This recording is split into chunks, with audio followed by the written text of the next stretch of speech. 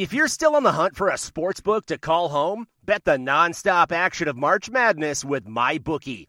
Enter bracket contests for a chance to take home prizes of up to $25,000, or pick from a huge selection of straight bets, props, and odds boosts. Whatever your style, MyBookie makes it easy to play your way and get paid. Sign up now and take advantage of our generous welcome offer to score a massive first deposit bonus of up to $1,000.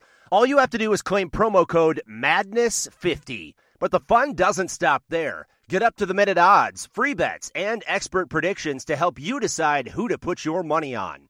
The best part about MyBookie? You can bet on anything, anytime, from anywhere. Use promo code MADNESS50, that's MADNESS50, to secure your limited-time welcome bonus today. I'm Alex Rodriguez. And I'm Jason Kelly. From Bloomberg, this is The Deal. Each week, you'll hear us in conversation with business icons. This show will explore deal-making across sports, media, and entertainment. That is a harsh lesson in business. Sports is not as simple as bringing a bunch of big names together. I didn't want to do another stomp you out speech. It opened up so many more doors. The show is called The Deal. Listen to The Deal. Listen to The Deal on Spotify. Coming to you from Classic City, the capital of the Bulldog Nation. It's time for another edition of the podcast designed for the most die-hard Georgia fans in the country. Here are your hosts, Tyler and Curtis. What's up, guys? Welcome back to another edition of the Glory UGA podcast. I'm Tyler, and back with me once again today to answer all of your questions in our Week 2 mailbag is my co-host Curtis. And guys, we covered as much as we could in the detail that we'd like to do it on this podcast in our official Arkansas recap episode a couple days ago. But, of course, inevitably, we did not get to touch on everything that we wanted to. So that's where these mailbag episodes during the season come into play. They give us a chance to answer your questions and cover anything from the previous week's game that we may not have gotten a chance to get to in the official recap episode. And any questions peeking ahead to the next week's game, those are always fair game on these mailbag episodes. So if you're new to the show, anytime you've got a question, feel free to send those in to us on Twitter at glory_UGA. You can also email them to us at gloryugapodcast@gmail.com. And with these mailbag episodes, one of the things that's also great about them is that usually by the time that we record these episodes, which is usually Tuesday afternoon, Tuesday evening, I've had a chance to give the game a final, at least for now, a final for now rewatch, because I'll definitely be watching these again as we get into the offseason. But I've given it a final rewatch, so we might have even more insight to offer than we originally did on Sunday in the recap show. So we always love these mailbag shows. It gives you guys a chance to interact with us, and we want and appreciate every single question that you guys have. And I do want to real quickly apologize if there seems to be any audio issues with this episode, or if you notice the audio volume rising or falling or just sounding a little bit different at different points, at least on my end. We shouldn't have any issues on Curtis's end because he still has his same mic set up in his studio. But I'm having a few technical issues today. It's very frustrating, but my normal microphone just randomly decided to not work today when we sat down to record, just randomly. I spent about an hour troubleshooting it to no avail, so I had to resort to a backup mic while I wait on the new one that I just ordered. It should be here we ordered from Amazon, so it should be here within 2 business days, right? But hopefully you don't notice any difference at all. That's my hope. But if you do, I wanted you to know that I am aware of it and it is being addressed. This is a short-term thing if there are any issues. But I figured a show with a backup mic was better than no show at all, right? But we're going to roll with it either way. We want to make sure to have this content up for you guys like we promise you that we will each and every week during the season. And we really have a ton of questions to get to today, and some of these are going to warrant a good in-depth discussion. So let's not waste any more time. Let's get right to it. And here we are, 3 days after the first game, and the quarterback position is still the topic where a lot of the conversation around this Georgia team is centered, especially now with the plot twist of JT Daniels' clearance for contact going into the Week 2 matchup against Auburn. So Our first several questions, understandably so, deal with different aspects of the quarterback situation. And Alexander, he gets right to it off the bat. No beating around the bush. With our first question of the day, Alexander, we always appreciate it, my friend, asked, with JT Daniels cleared, do you think he'll be our starting quarterback going into Auburn? What does he bring to our team? Curtis, what's your take on that question? Is it clear cut for you? I'm not sure if Kirby's going to start him right away. I wouldn't be shocked if he put Stetson out there for a series or two. I think he might keep Stetson out there, honestly, until he gives you a reason to take him out. Now, you can't be generous and put your team behind the 8 ball if he's struggling. But I just don't know if he's ready to completely hand it over to JT after the way Stetson came in and just, kind of throw him to the side type mentality or something along those lines. Yeah, I think you're on it here. Go ahead. But touching on what JT brings to the table, he's just a more comfortable and competent passer. That's the big difference between him, maybe what you saw at Juwan Mathis last game. It's just he comes in there. I'm not saying that he knows the playbook perfectly or things like that, but he's very confident in what he's doing out there. And, we talked about it with Juwan being one of the biggest knocks on him, and what helped Stetson so much is Stetson was just confident. He knew what he wanted to do with the ball. He wasn't hesitant with it. He just let it rip. And that's something that JT does. JT's going to go out there with his big arm and just try to get rid of the ball and put it in the air. And so I think that's the one thing that's what he's going to bring to the table from his perspective, just more comfortable in the passing game. All right. So I think that's a great point. I do think he will be more comfortable and confident than Juwan was in his first snaps ever at the college level last week against Arkansas, because he's started a full year. It's been a minute, but he started a full year. I agree with you there. But here's what I would ask you is, all right, so if that's a big aspect of what he brings to the table over Juwan Mathis, that comfort level, the confidence going in there, having some experience. Well, I'm not saying that Stetson has the same level of experience, but I think what we saw on Saturday was that he had that comfort level, that confidence going into that game. So what does JT Daniels bring that Stetson Bennett might not? Well, first off, we mentioned it, how Stetson's a accurate passer, but nowhere near a big arm and things like that. And that's definitely the big things of JT Daniels. The guy's got a big arm, can throw the ball downfield. And I think he's got a lot more zip on his ball. I don't know if they bring anything really different athletic wise, because I think JT moves a little bit better than he's given credit for. So I think that there's not much difference there, but I just think the pure arm talent and maybe what he has seen will be different too. Because one thing too that Stetson brought to the table that Juwan did not was the game just seemed very quick to him.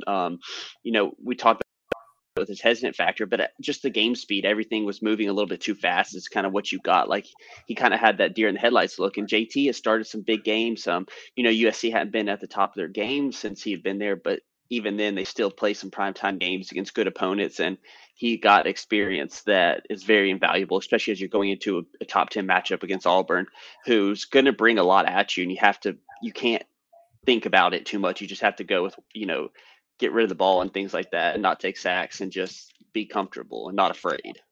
Yeah, I think you and I are more or less on the same wavelength here when it comes to this quarterback question, like who's going to be the starter in this game against Auburn.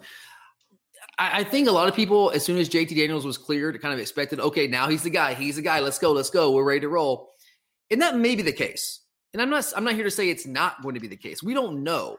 But what I'm here to say on this show is that I'm just not ready to say with any degree of certainty anyway, like whether it's JT or Juwan or Stetson Bennett, like I can't make a pick with much clarity here at all with a lot of certainty. I guess, I think, do I think JT Daniels has the best combination of experience and talent of the available options that we have at that position? I think the answer is pretty clearly yes, that he has the best combination of experience and talent, but I do still think there are some questions to consider here. Okay, so, and Kurt, tell me what you think here. So this is kind of where my mind is on this. All right, so he's been cleared. We find that out Sunday night, Monday morning, we find out he's been officially cleared. But what exactly does that mean? Does being cleared for contact mean you are 100%? Does that mean you have all of your mobility back? The mobility you mentioned, which I do think he has underrated mobility, but is he back to be 100% with that mobility? Is his confidence in the knee back to 100%? So yes, he's cleared, but I still have questions about what exactly that clearance means. Because, Nick Chubb was cleared to play in 2016. But we clearly know that was not the same Nick Chubb we saw pre-injury and that we've seen now a couple years removed from the injury. So is it a similar situation with JT Daniels? Is his mobility going to be compromised to some degree? I think that's something you have to think about here. And also another thing you have to factor in here is he hasn't really been taking a ton of reps with the ones for the past several weeks. Because we obviously, our coaches weren't sure if he was going to be cleared. We were hoping, but we weren't sure. And if you're not sure guys going to be cleared, then you can't give him all the reps with the number ones. He's got to be taking a back seat there, and that's why Mathis was getting all those reps. That's kind of what we were talking about a couple weeks ago, and it turns out that seemed to be the case. But I will say, Stetson Bennett didn't get a lot of reps with the ones. Heck, Stetson wasn't really getting a lot of reps. I was going to say, that was going to be my response is Stetson came out there with probably 0 reps with the number ones. Yeah. And still came out there and be successful. That's just where, your experience is so invaluable. Absolutely. That's why, and I think that's the biggest thing because I'm no knock on Juwan. He's still a young guy, but I don't think he could go from maybe getting second and third team snaps only to all of a sudden being successful with the first team just because of his lack of experience, lack of being comfortable out there. And I think that's where JT doesn't need as much experience or, much as reps and things like that with the first group. Now it does help. Don't get me wrong.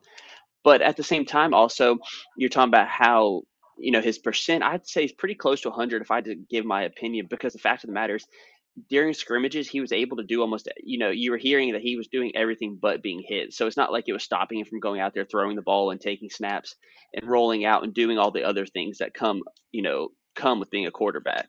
Yeah, and I don't think that he can't do those things. We know during the summer he was working when they're having voluntary workouts. We know he was doing things in practice, doing all the things that quarterbacks were able to do. Kirby even said himself, he was clear to do everything except take contact. So it's not that I question, can he do it? It's just, can he do it to the same level he was doing pre-injury? Is he back to 100% in that regard? Kind of like Nick Chubb.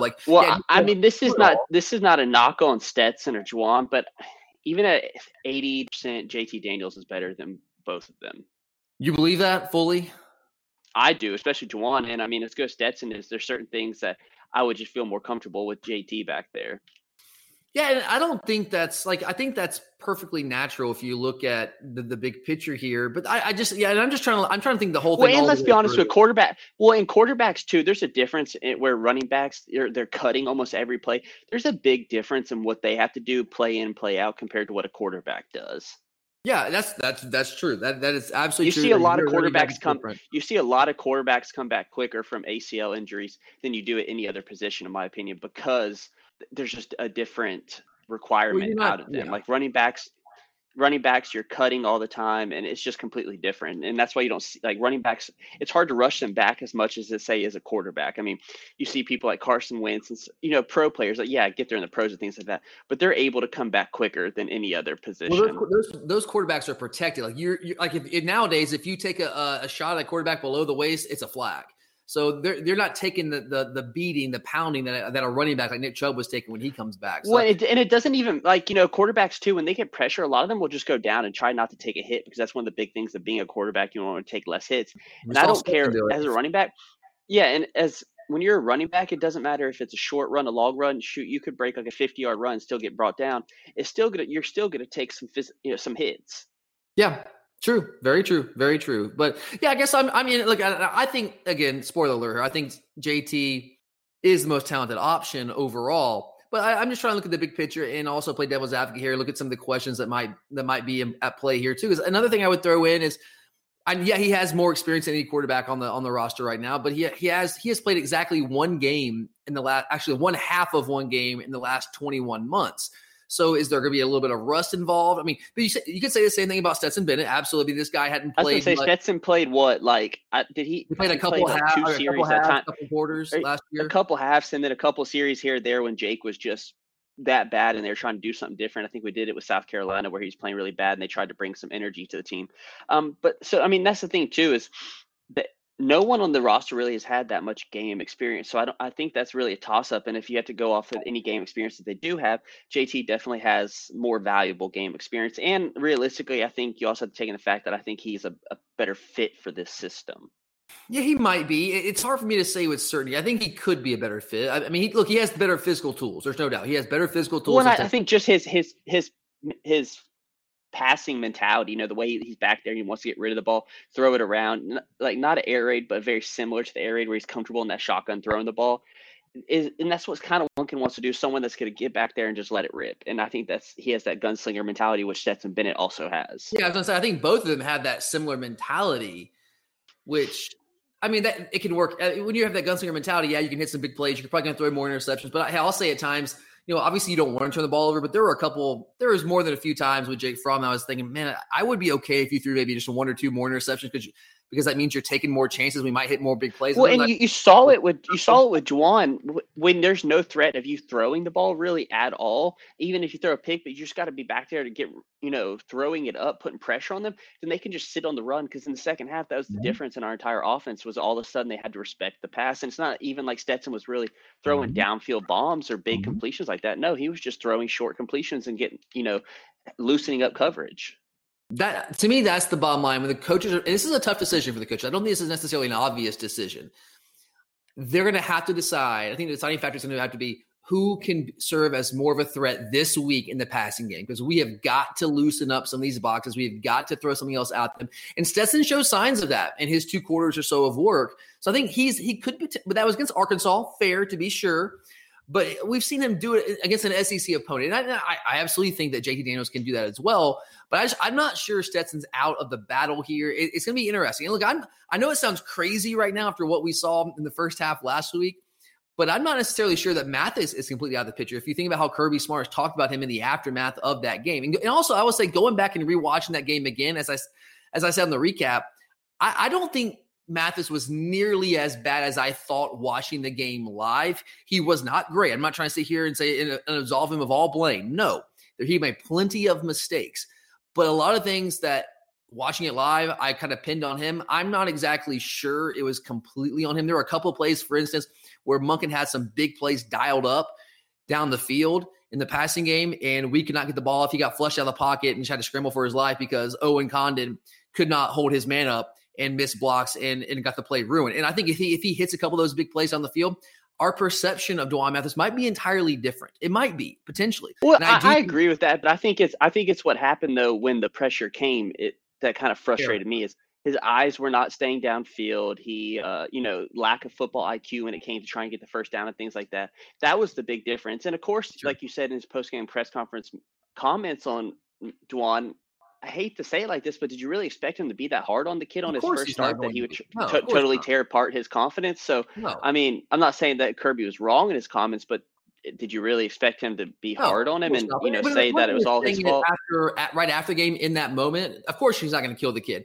But then he kind of doubles down on it in the next press conference on Monday. And he wasn't really directly asked about it. He kind of just came back and volunteered himself. So, look, I'm not saying that means he's going to start or he's going to factor in. But I'm not sure like Mathis is completely out of the picture for the rest of the year. I don't think he's out of the picture, but I definitely think he's fighting an uphill battle at this point. It's not where he was coming into the game. There's there's not maybe as much confidence in him. I think that's fair. Yeah. And look, I think Mathis might have the highest ceiling of all the quarterbacks long term, but the key is they're long term because the issue is there's a lot of players that should be better than they are, but they never reach that ceiling. And he could reach that ceiling. I just think this year, with the structure of the schedule that we have in front of us and the stretch we have staring us right in the face, his learning curve is just far greater than the other options we have right now. And I just don't think we have the luxury of letting him learn on the job this year. We don't have an Austin P up next where he can learn on the job and make some mistakes and we still win comfortably. We don't have that luxury. So as of right now, here's what I'm going to say.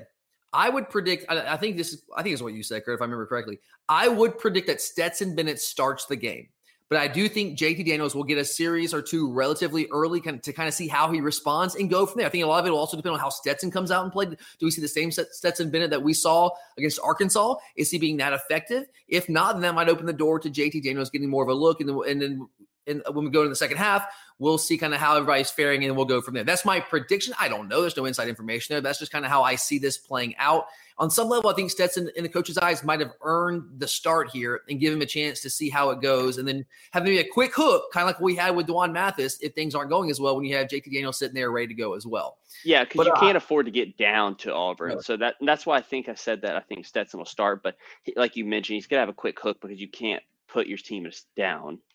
Yeah, okay, definitely. And I'm going to move on here because we got a bunch more questions to go. We spent about 15 minutes on that first one. But I think that's an important question a lot of people were interested in. So next question, we're going to stick with the quarterbacks here for a minute. Jonathan asked, I'm a little confused why JT Daniels is so coveted over Stetson. I think Stetson is more athletic and can open up run game more than Daniels.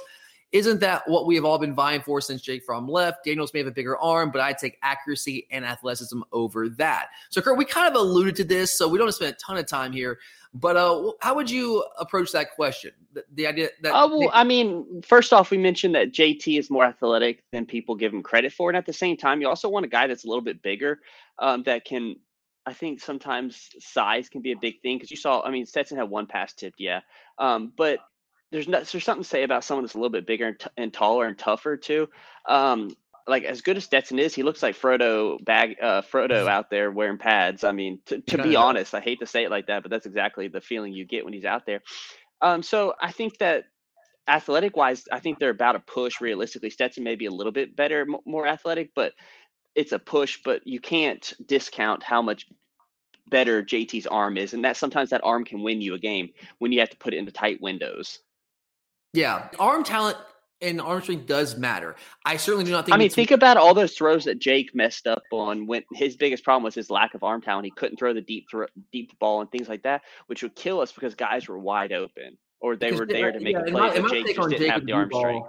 Yeah, I think with Fromm and the deep ball, he had good enough arm strength, but it wasn't elite. We know that. And he tried to muscle it sometimes. When you try to muscle it and you tense up like that, the ball, it just, you lose some accuracy. And I think there might be some of that with Stetson as well. We didn't see him throw the ball down the field that much on Saturday last week, but you might see a similar situation. I do think Daniels has more of an arm, obviously, but that's an important deal. There are some throws where that really matters, but there are other factors of a quarterback, or other qualities of a quarterback that I think are more important than that. I think Stetson has a lot of those.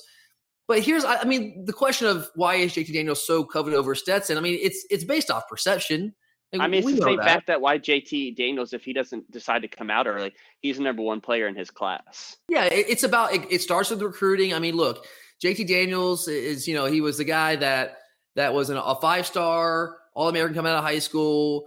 One of the first, I think he's like one of the first players to start at USC as a freshman and all like that, but he was realistically like a 17-year-old freshman. Yeah, he reclassifies and he wins the job, which doesn't happen very often at USC as a true freshman. Has an up and down year. Did have some big games as a freshman. He threw for 350 and with 72.5% completion percentage against a playoff-bound Notre Dame team at the end of that year. Almost pulled off that upset. We're relatively close to pulling off that upset. So, it's the perception. Then you look at Stetson Bennett, who's a 5'0" nobody out of South Georgia who had to walk on at Georgia. And I'm not saying that's who he is, but that's how people see him. People, they'll talk about how good Stetson was on the scout team back in 2017. And then you think about Kirby thought enough to offer him one of his very precious scholarships last year. And here's the thing, whenever you hear people talk about Stetson, it's always kind of like, oh man, people don't really realize how good this guy is. But it's inevitably followed up with, something like, if only he wasn't so small, right? So it's the perception. And I said this about Stetson on the recap show, and I will double down on this.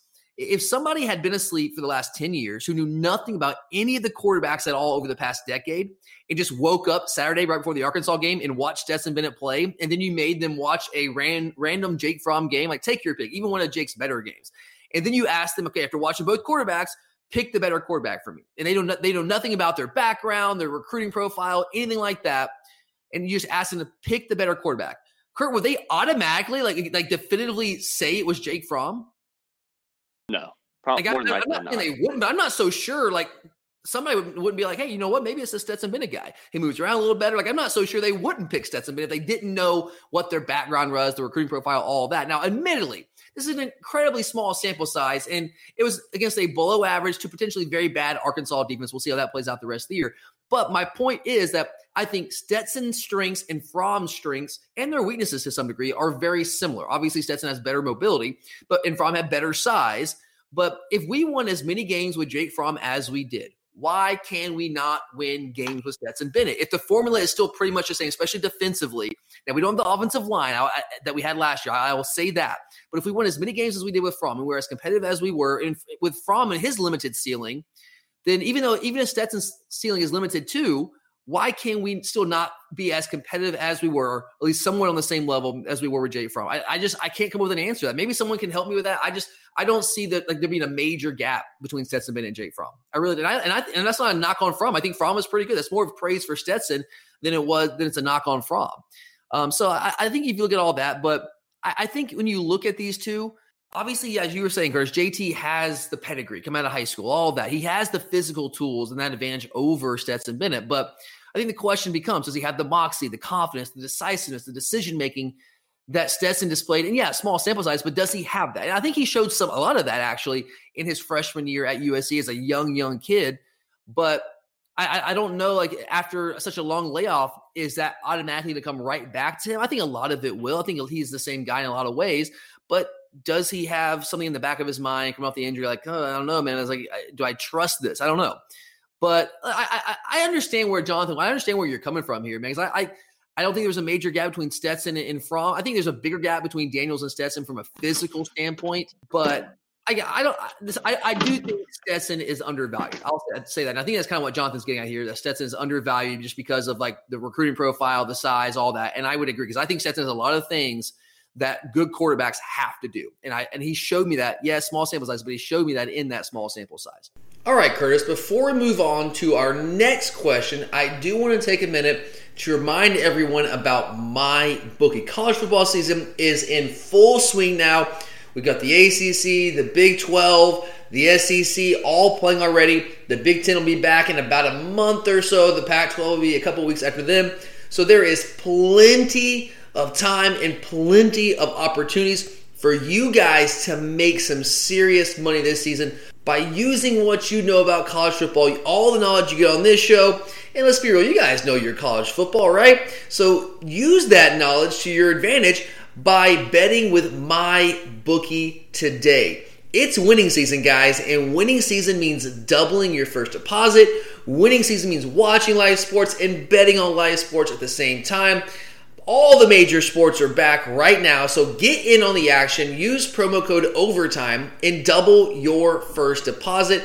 New players get up to $1,000 in free play, designed to add more excitement to your college football season. So bet with the best this season for your chance to win big. Again, use promo code OVERTIME and double your first deposit. Your winning season begins today only at MyBookie.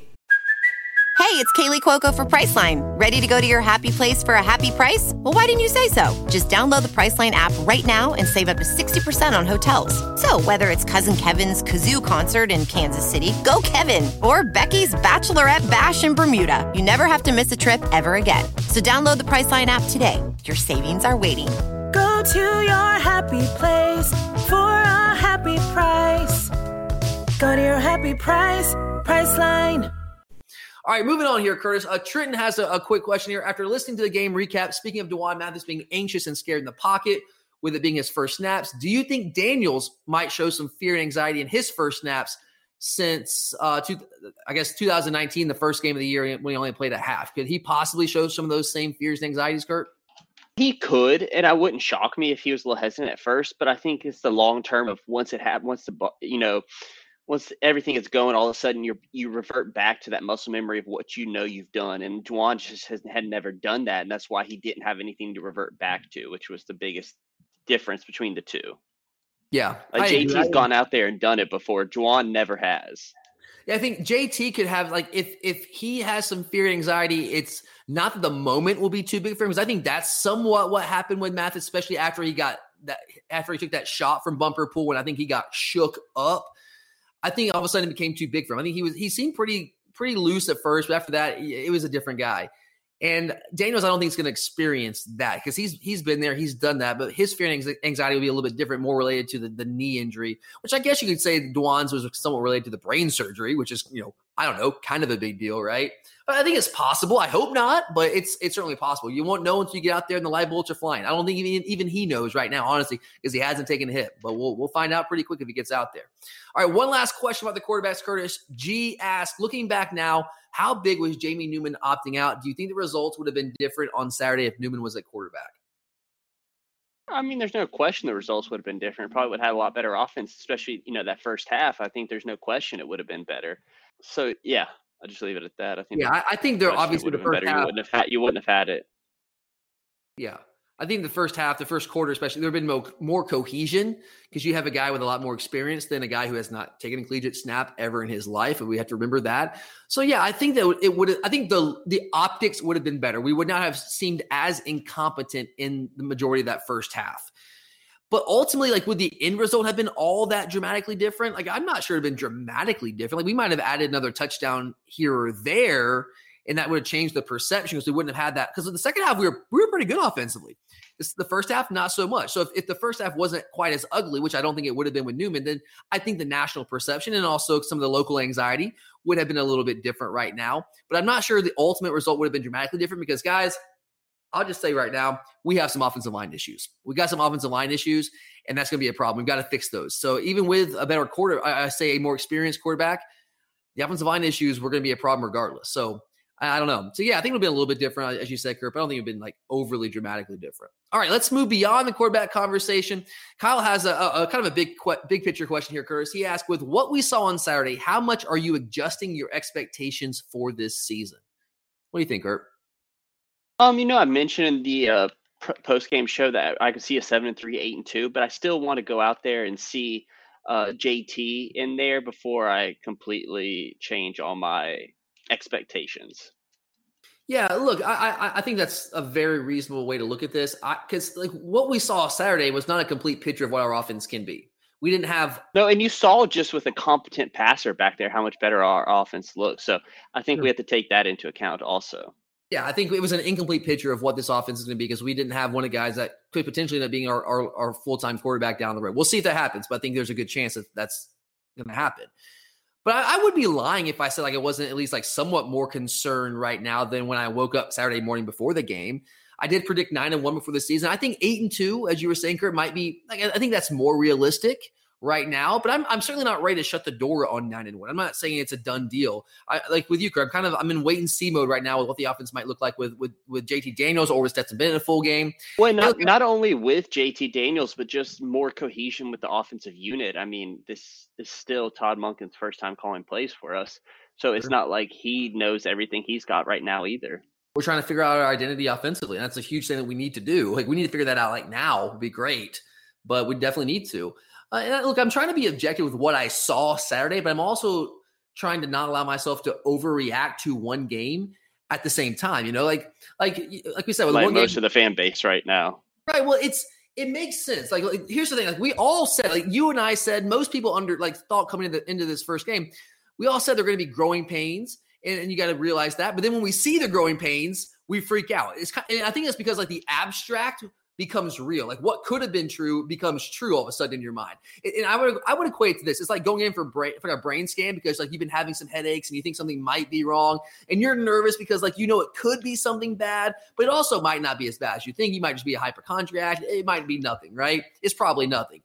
And you're probably just overreacting a little bit to a headache. But then you get the test results back and, it's the worst case scenario. And now you're freaking out because what was once in the abstract is now real. And I think that's kind of what fans experience. We thought the offense might have some growing pains, but it's Georgia. We'll be fine. It's Arkansas, right? But then we saw that and you're just kind of now it's real. And people start to freak out. But look, I think our offense was about if you look at what we were at the second half of last year, I think our offense on Saturday was about what it was the second half of last year. And guys, as bad as it was the second half of last year, let's remind everyone, we still won the SEC East. No, we were not going to win a national championship last year, but we still got to Atlanta. And the thing is, this year, I fully expect the offense to continue to get better, especially once we get some more clarity at the quarterback position. And as you mentioned, Curtis, as Todd Monken figures out kind of what our identity is going to be. And the thing is, last year, there was no hope for the offense. We were who we were. We had who we had. We were not. Yeah, there was no changing. We had all the personnel, everything's still out in front of us at this point. And that's why I'm kind of in that wait and see mode because I want to see, the way everything starts to gel, get these young guys some experience and things like that. I mean, Matt Landers actually made a couple catches out there. So, they are improving, but it's not like last year. Like you said, we are pretty much at our at our ceiling at that point last year. Like after Cager went down, like we were who we were, and we weren't going to get any better. And we had, our offensive coach was who he was. Quarterback was who he was. The talent. Yep, exactly. Yeah, so it just was who it was, and so last year there was no hope. We just were who we were. But this year, I think there's going to be growth. It's just I think what's going to come down to is how fast does that growth happen and how fast can we find the answer at quarterback. And I do think it still comes down to beating Florida, even if we lose to Bama. And let's say we lose another game. We lose to Auburn or we lose to Tennessee or whoever we lose to it. As long as we beat Florida, I think there's a chance that they're going to lose somewhere else along the way. And we would have the tiebreaker over them if we both finish 8-2. So the bottom line is we just need to be humming by November the 7th when we play Florida in Jacksonville. If we can win that game and just stay alive until then, I feel good about our chance to get to Atlanta. And by the end of the year, I think this offense could be humming, and I think we might be a team that could be a real contender. Defensively, we're there. Offensively, we got to get there. We're not there yet, but I'm not giving up hope yet. I'm not. All right, let's move on here, Kurt. We got a couple more questions. We got a question from Josh, our man Josh. Always love you, Josh. Josh asked, can you break down what you saw from Kearis Jackson? He looked pretty good to me, and I thought he had a good and productive game. Kurt, what'd you see from Kearis? I saw some explosion out of him. I mentioned kind of the last couple of years, all that you really heard about him was just that he was an athlete. But this was the first time he actually looked like a decently polished receiver, held onto the ball when he took that big hit. And that's what you want to see out of someone growing, trying to be, become not even a safety valve, but just someone that your quarterback trusts to throw the ball to in big time situations. So he seemed like he's developing as a pass catcher and route runner. And I think that's the biggest thing that I saw out of him. Sure. It was great to see him get some special teams work and perform really well in that punt return role. I think what really is helping him is that he's being asked to play a position that fits his skill set more than what he was last year. He didn't get to play in the slot a ton last year. He was playing more outside with some of the injuries we had to deal with. He was forced to play out there. He played more in the slot on Saturday, and I think that's where he really fits best. And he made some big plays, made some nice catches. He seemed like he understood what the defenses were trying to do. He understood where to sit down against zone. He understood when to keep running against man. All of those things, the side adjustments, all that. He seemed more comfortable. He seemed more confident. And he seemed to have a little bit of that swag. And I think Kearis Jackson's going to be a big-time playmaker for us the rest of this year. I'm really excited to see what he's going to be able to do. All right, next up we got a question from Trey. Thank you, Trey. Trey asked, winning by 27 versus giving up over 600 yards of offense. So obviously he's referring to Georgia versus Florida, who gave up over 600 yards of offense to Ole Miss.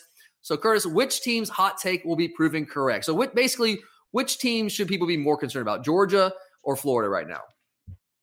I mean, the biggest thing that stuck out to me is as great as Florida's offense played, I think that Georgia still had the highest point spread by their win.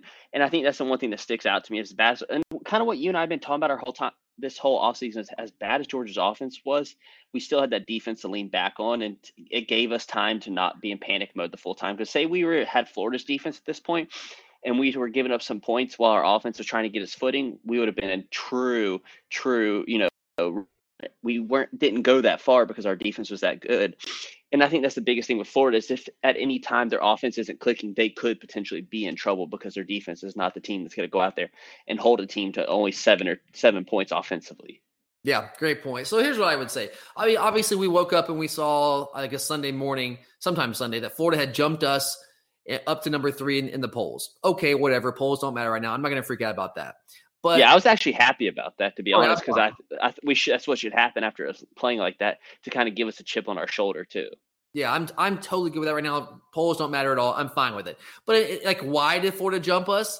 Well, it's all about confirmation bias and these pollsters seeing what they want to see. So many members of the media, you guys know, they were on Florida early, all offseason. So they are much more willing right now to overlook any deficiencies that Florida might have and are much more likely on the flip side to play ours up.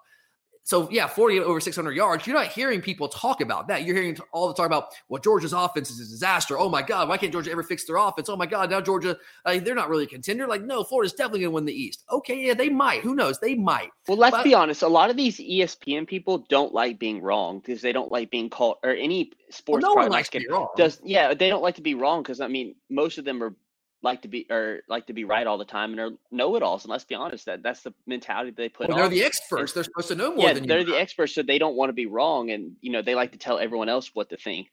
And so that's the biggest thing is as long as Florida's winning, they're going to keep hyping up Florida because it fits their narrative and makes them seem right. Yep. Doesn't matter. Yeah. Kyle Trask, fantastic. Played really well. Fantastic. Offense, they look great. But that Florida defense, let's just not talk about that. Let's just focus on the offense, right? Georgia defense, let's talk about how Kyle Trask didn't have to really throw the ball, but just get the ball to Kyle Pitts and let him do all the other work. Sure. So, I mean, look, one game, we'll see. Here's what I would say also is, so Georgia had one bad unit offensively and Florida had one bad unit defensively. But I would say which unit is more fixable right now? Because Florida had all hands on deck on Saturday defensively. They weren't missing anybody, and they still gave up over 600 yards. We might have started our third best option at quarterback, and we still won by 27 when it was all said and done. So, like which unit? And a first-time coordinator, like all their guys, they're similar to our offense last year. Like they have who they have. This is the same coach they've had since Dan Mullen got there defensively. So, I mean, there shouldn't be a problem with cohesion or anything like that. Yeah, same coordinator. And, the great talented Brenton Cox was out there playing for him. So they should have been amazing because he's a 5-star. They took him from Georgia, so we don't have him. So our defense shouldn't be good, while theirs should be really good. Yeah, of course. And look, the Florida offense is going to be good, but Ole Miss was 120th in pass defense last year. I know it's not the same exact team, but you can't imagine they're going to make a dramatic jump this year. And I would say that Florida defense, other than Kyer Elam, who I think is really, really good, who scares you on that Florida defense? I would say no one scares me other than maybe Kyer Elam. Well, and let's be honest, last year Florida had a really good offense. There was no problem with their offense last year, yet we held them in check well enough because our defense was so good that our terrible offense was able to put up enough points to beat them. I agree. Well, now, and there's plenty of time to see how that plays out, but Trey makes a good point, pointing out kind of just the comical nature of the fact that everyone's just glossing over Florida's major defensive deficiency in week 1 while really playing up our pretty clear offensive deficiency, at least in the first half last week. But, what do you expect? The media doesn't want to be wrong. All right, moving on here, we got a question from Derek. He asks, what is your biggest concern after game 1? Kurt, what was your biggest concern?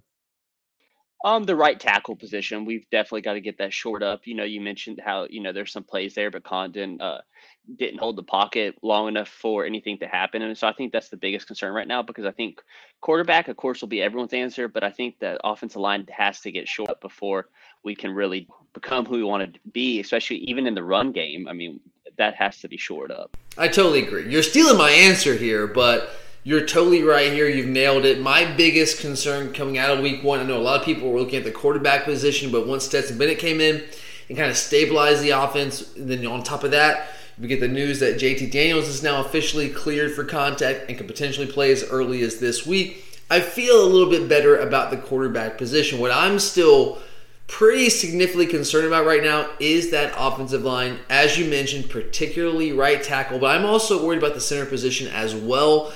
You're right. I mentioned earlier there were some plays that Todd Monken dialed up in that first quarter that really could have changed the perception of what D'Wan Mathis can do moving forward. But those plays were not actually made because we could not protect the quarterback, particularly off of the edge there with the right tackle.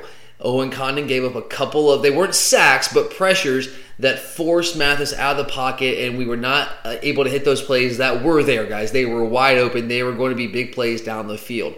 But it wasn't just Condon. I know right now he's kind of a punching bag of sorts, and I think justifiably so in a lot of ways. Although we do need to keep in context here, this was his first game action, his first real game action like it was for D'Wan Mathis himself. But Condon, I mean, he struggled in pass protection. He was.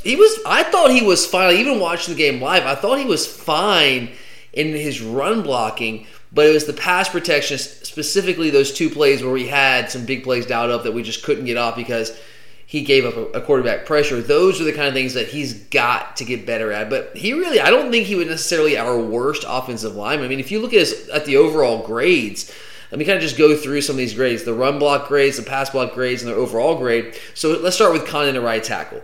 His pass block grade, that's where he was really, really low, was a 62.6. Run blocking kind of matched what I saw in the game. I thought he was much better there. He was 74.3 in his run blocking grade according to Pro Football Focus. Investing their premium stats and premium grades option was one of the best investments that we've made on this show since we started years and years ago. But yeah, Condon, 62.6 pass blocking grade, 74.3 run blocking grade, but 72.2 overall. Not great, but not necessarily terrible. If you look at Big Ben right next to him on the right side there at right guard, 61.7 pass blocking grade, which is kind of par for the course for Ben. He just doesn't bend as well, doesn't move quite as well as some of those other guys. But 80.5 run block grade with an average of 74.8 overall offensive grade. And then you go to center, and this is where I think this was an issue. Trey Hill has some athleticism. He did pretty well when it came to pass blocking. Actually, one of the top-graded pass blockers. I take that back. I think he was the top-graded pass blocker on the offensive line in Game 1. He graded out with a 77.5 pass blocking grade, but his run blocking grade was below 60, 59.6. And his overall offensive grade was 60.9. Jamari Salyer was a guy that I had some pretty high expectations for coming into the season. That's one small sample size. It's one game. I get it. Even in game, I did not love what I saw from him, and the Pro Football Focus grades kind of matched with that. 61.1 pass block grade, 68 run block grade, a little bit better there, 67.4 overall offensive grade. Warren McClendon, who came in relief of Owen Condon in the late parts of the first half and also in the second half as well, ended up with a 76.2 passing grade, 76.5 rushing grade. So he was as steady as anyone on the offensive line on Saturday, and he didn't even start. And his overall offensive grade was 77.9. He actually had the highest overall grade offensively of any of the linemen that got extensive playing time in that first matchup against Arkansas. Warren Erickson came in at times at center, which allowed Trey Hill to move to guard, and he performed pretty well, but it was a similar story to what we saw from Trey Hill. 70.4 pass blocking grade, which is a little bit less than what Trey Hill had, and his run blocking grade was right around Trey Hill's number as well, 58.9, an overall offensive grade of 61.8. Then at left guard, Justin Schaefer actually did much better than I anticipated he would do coming into the game as a pass blocker, because that's kind of been an issue for him at times throughout his career to this point in his small amount of playing time. But he did a much better job in pass protection than he did in the run game, which is actually where I've always felt that his strength as an offensive lineman was as a run blocker, just a big physical guy. But he ended up with a 76.6 overall pass blocking grade, which was right there as the second highest on the offensive line, but his run grade was all the way down at 60.8, which brought him out to a 61.4 overall offensive grade. So when you look at those numbers and kind of take them in totality, you've got Trey Hill, you got Warren McClendon, and Warren Erickson as the three who graded out as the best pass protectors in Game 1. But on the flip side, Hill and Erickson were the only guys that saw extensive playing time along the offensive line that graded out below 60 in run blocking. And you got Big Ben, who was the best run blocker, but the worst pass blocker according to Pro Football Focus's grades, which has kind of been the story of Ben's career. So what's the answer here? That's my question. What is the answer here? I don't know if there is a simple answer of, oh, hey, let's just slide this guy in right there, because if week 1 is any indication, these guys have strengths and they have weaknesses, and it's tough to mix and match, because one guy's strengths and weaknesses are the absolute inverse of another guy's. If you look at a guy like Trey Hill with a 77.5 pass blocking grade, but only a 59.6 run blocking grade, and then you look at Big Ben with a 61.7 pass block grade and an 80.5 run blocking grade. So it's just a matter of preference, I guess, for the coaches, and finding somebody, a couple of guys that can actually find some balance to their game. I will say it's tough to take Ben out of the lineup when he's one of the few guys providing movement up front in the run game, especially when we're having a really tough time for large portions of that game, getting movement up front and finding some room in the running game. I do think that he and McClendon could be a good combination in the run game, and having Hill and McClendon next to Ben can maybe take some of the pressure off of him in pass protection. Initially, watching the game, I thought that Erickson at center and Hill at right guard might be a good combination. But then you have to ask yourself, how does that impact the run game if you got both those guys grading out below 60 in their run blocking? I know it's only one game, but that's what we have to work off of right now. What I do know is I don't like Trey Hill at center because of the snapping issues. Like we've talked about, those snapping issues, like against a better team, that can absolutely cost you a game. That could, if what we saw happen in the Arkansas game happened against Auburn, if it happened against Tennessee or Alabama or Florida, it's absolutely one of those things at the wrong moment that could cost you a game. But do you put him at right guard or left guard, or does he sit? These are tough questions. I don't know if I have an answer for right now. I need to see more. I need a larger sample size. I need more data points. But going off week 1, I feel good about Warren McClendon at right tackle. He's the guy that I thought performed best overall out of all those guys, and his grade really, really proved that. But, you got some guys that pass protect well. You've got some guys that excel in the run blocking game. So how do you mix and match? We do have a question about that here in just a few minutes, so I'm going to hold off on giving you that answer We will talk about that in just a minute. All right, so let's move on because we got... I'm Alex Rodriguez. And I'm Jason Kelly.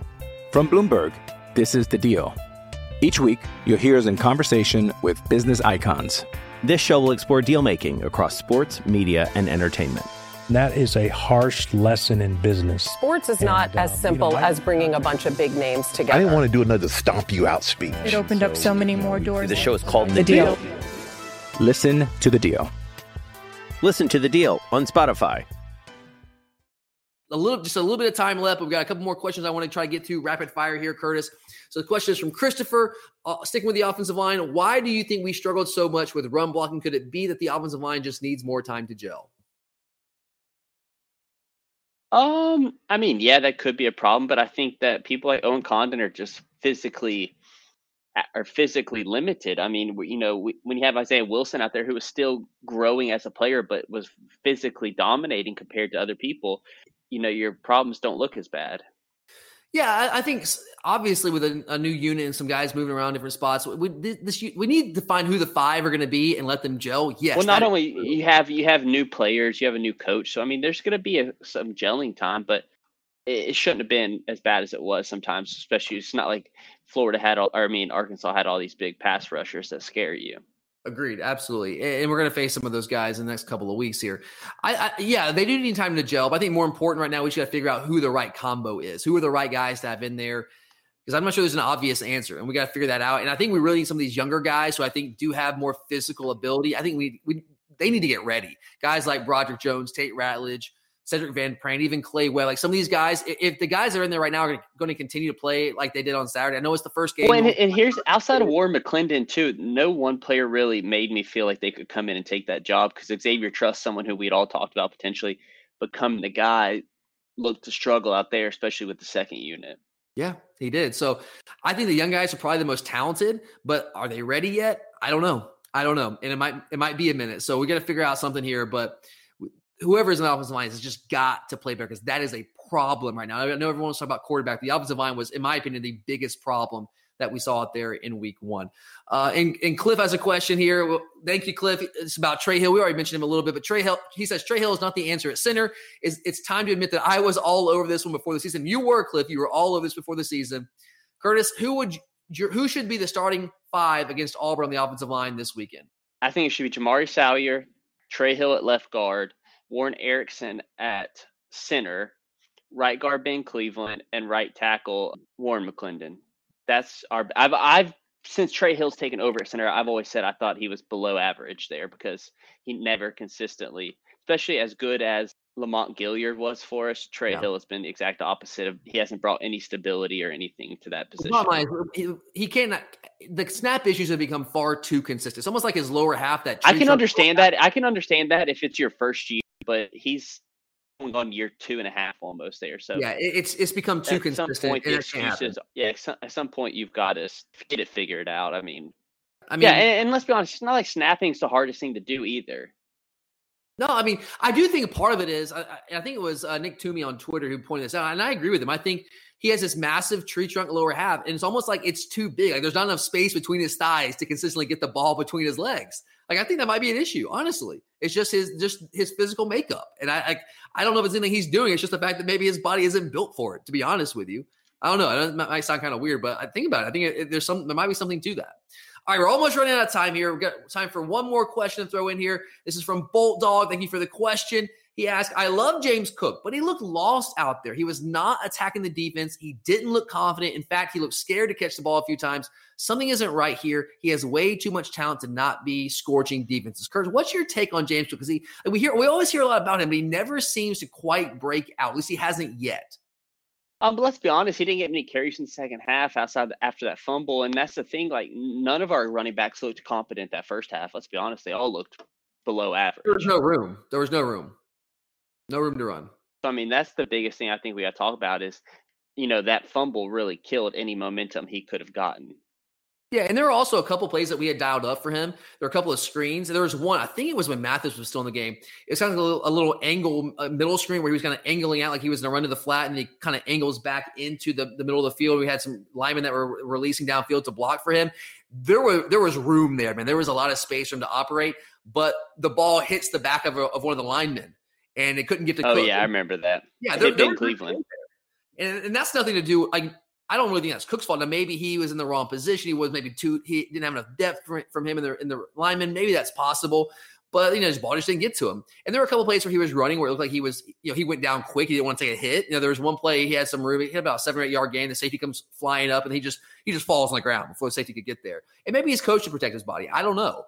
But yeah, I can see why someone might say there might be some concerns about maybe something being wrong with him. Why can't he figure things out? I think we've got to figure out a way to get this guy the ball more consistently, because I do think once he gets in space, he can be a playmaker. We just got to find a way to incorporate it. And teams are doing it all across college football. They're doing it across the NFL. I think James Cook could be that kind of guy. If you watch Monday Night Football, you saw Clyde Edwards-Helaire do it again, like he did all last year. I'm not saying Cook can be that good, but I think he's that type of running back, that skill set. And we just got to find a way to get him the ball, because I think he can be a major playmaker for us if we can just figure that out. And we just haven't quite figured it out yet, but hopefully Todd Monken will have the answer to that here before too long. But all right, guys, that does it for us here today on the Glory UGA podcast. We really appreciate you listening to the show and supporting us like you guys do each and every week throughout the year. If you are a new listener to the show, thanks for jumping on board. We hope you guys are enjoying everything. If you like what you hear, let us know with a 5-star rating and review on Apple Podcasts. It's a huge help to the show as we continue to try to grow and bring you guys the best content that we possibly can. Charlie and I will be back tomorrow for the Auburn game preview show, and then we'll wrap things up at the end of the week with our Picks of the Week episode. So that should be a lot of fun. Thanks again for listening, guys. For Curtis, I'm Tyler, and as always, go Dogs!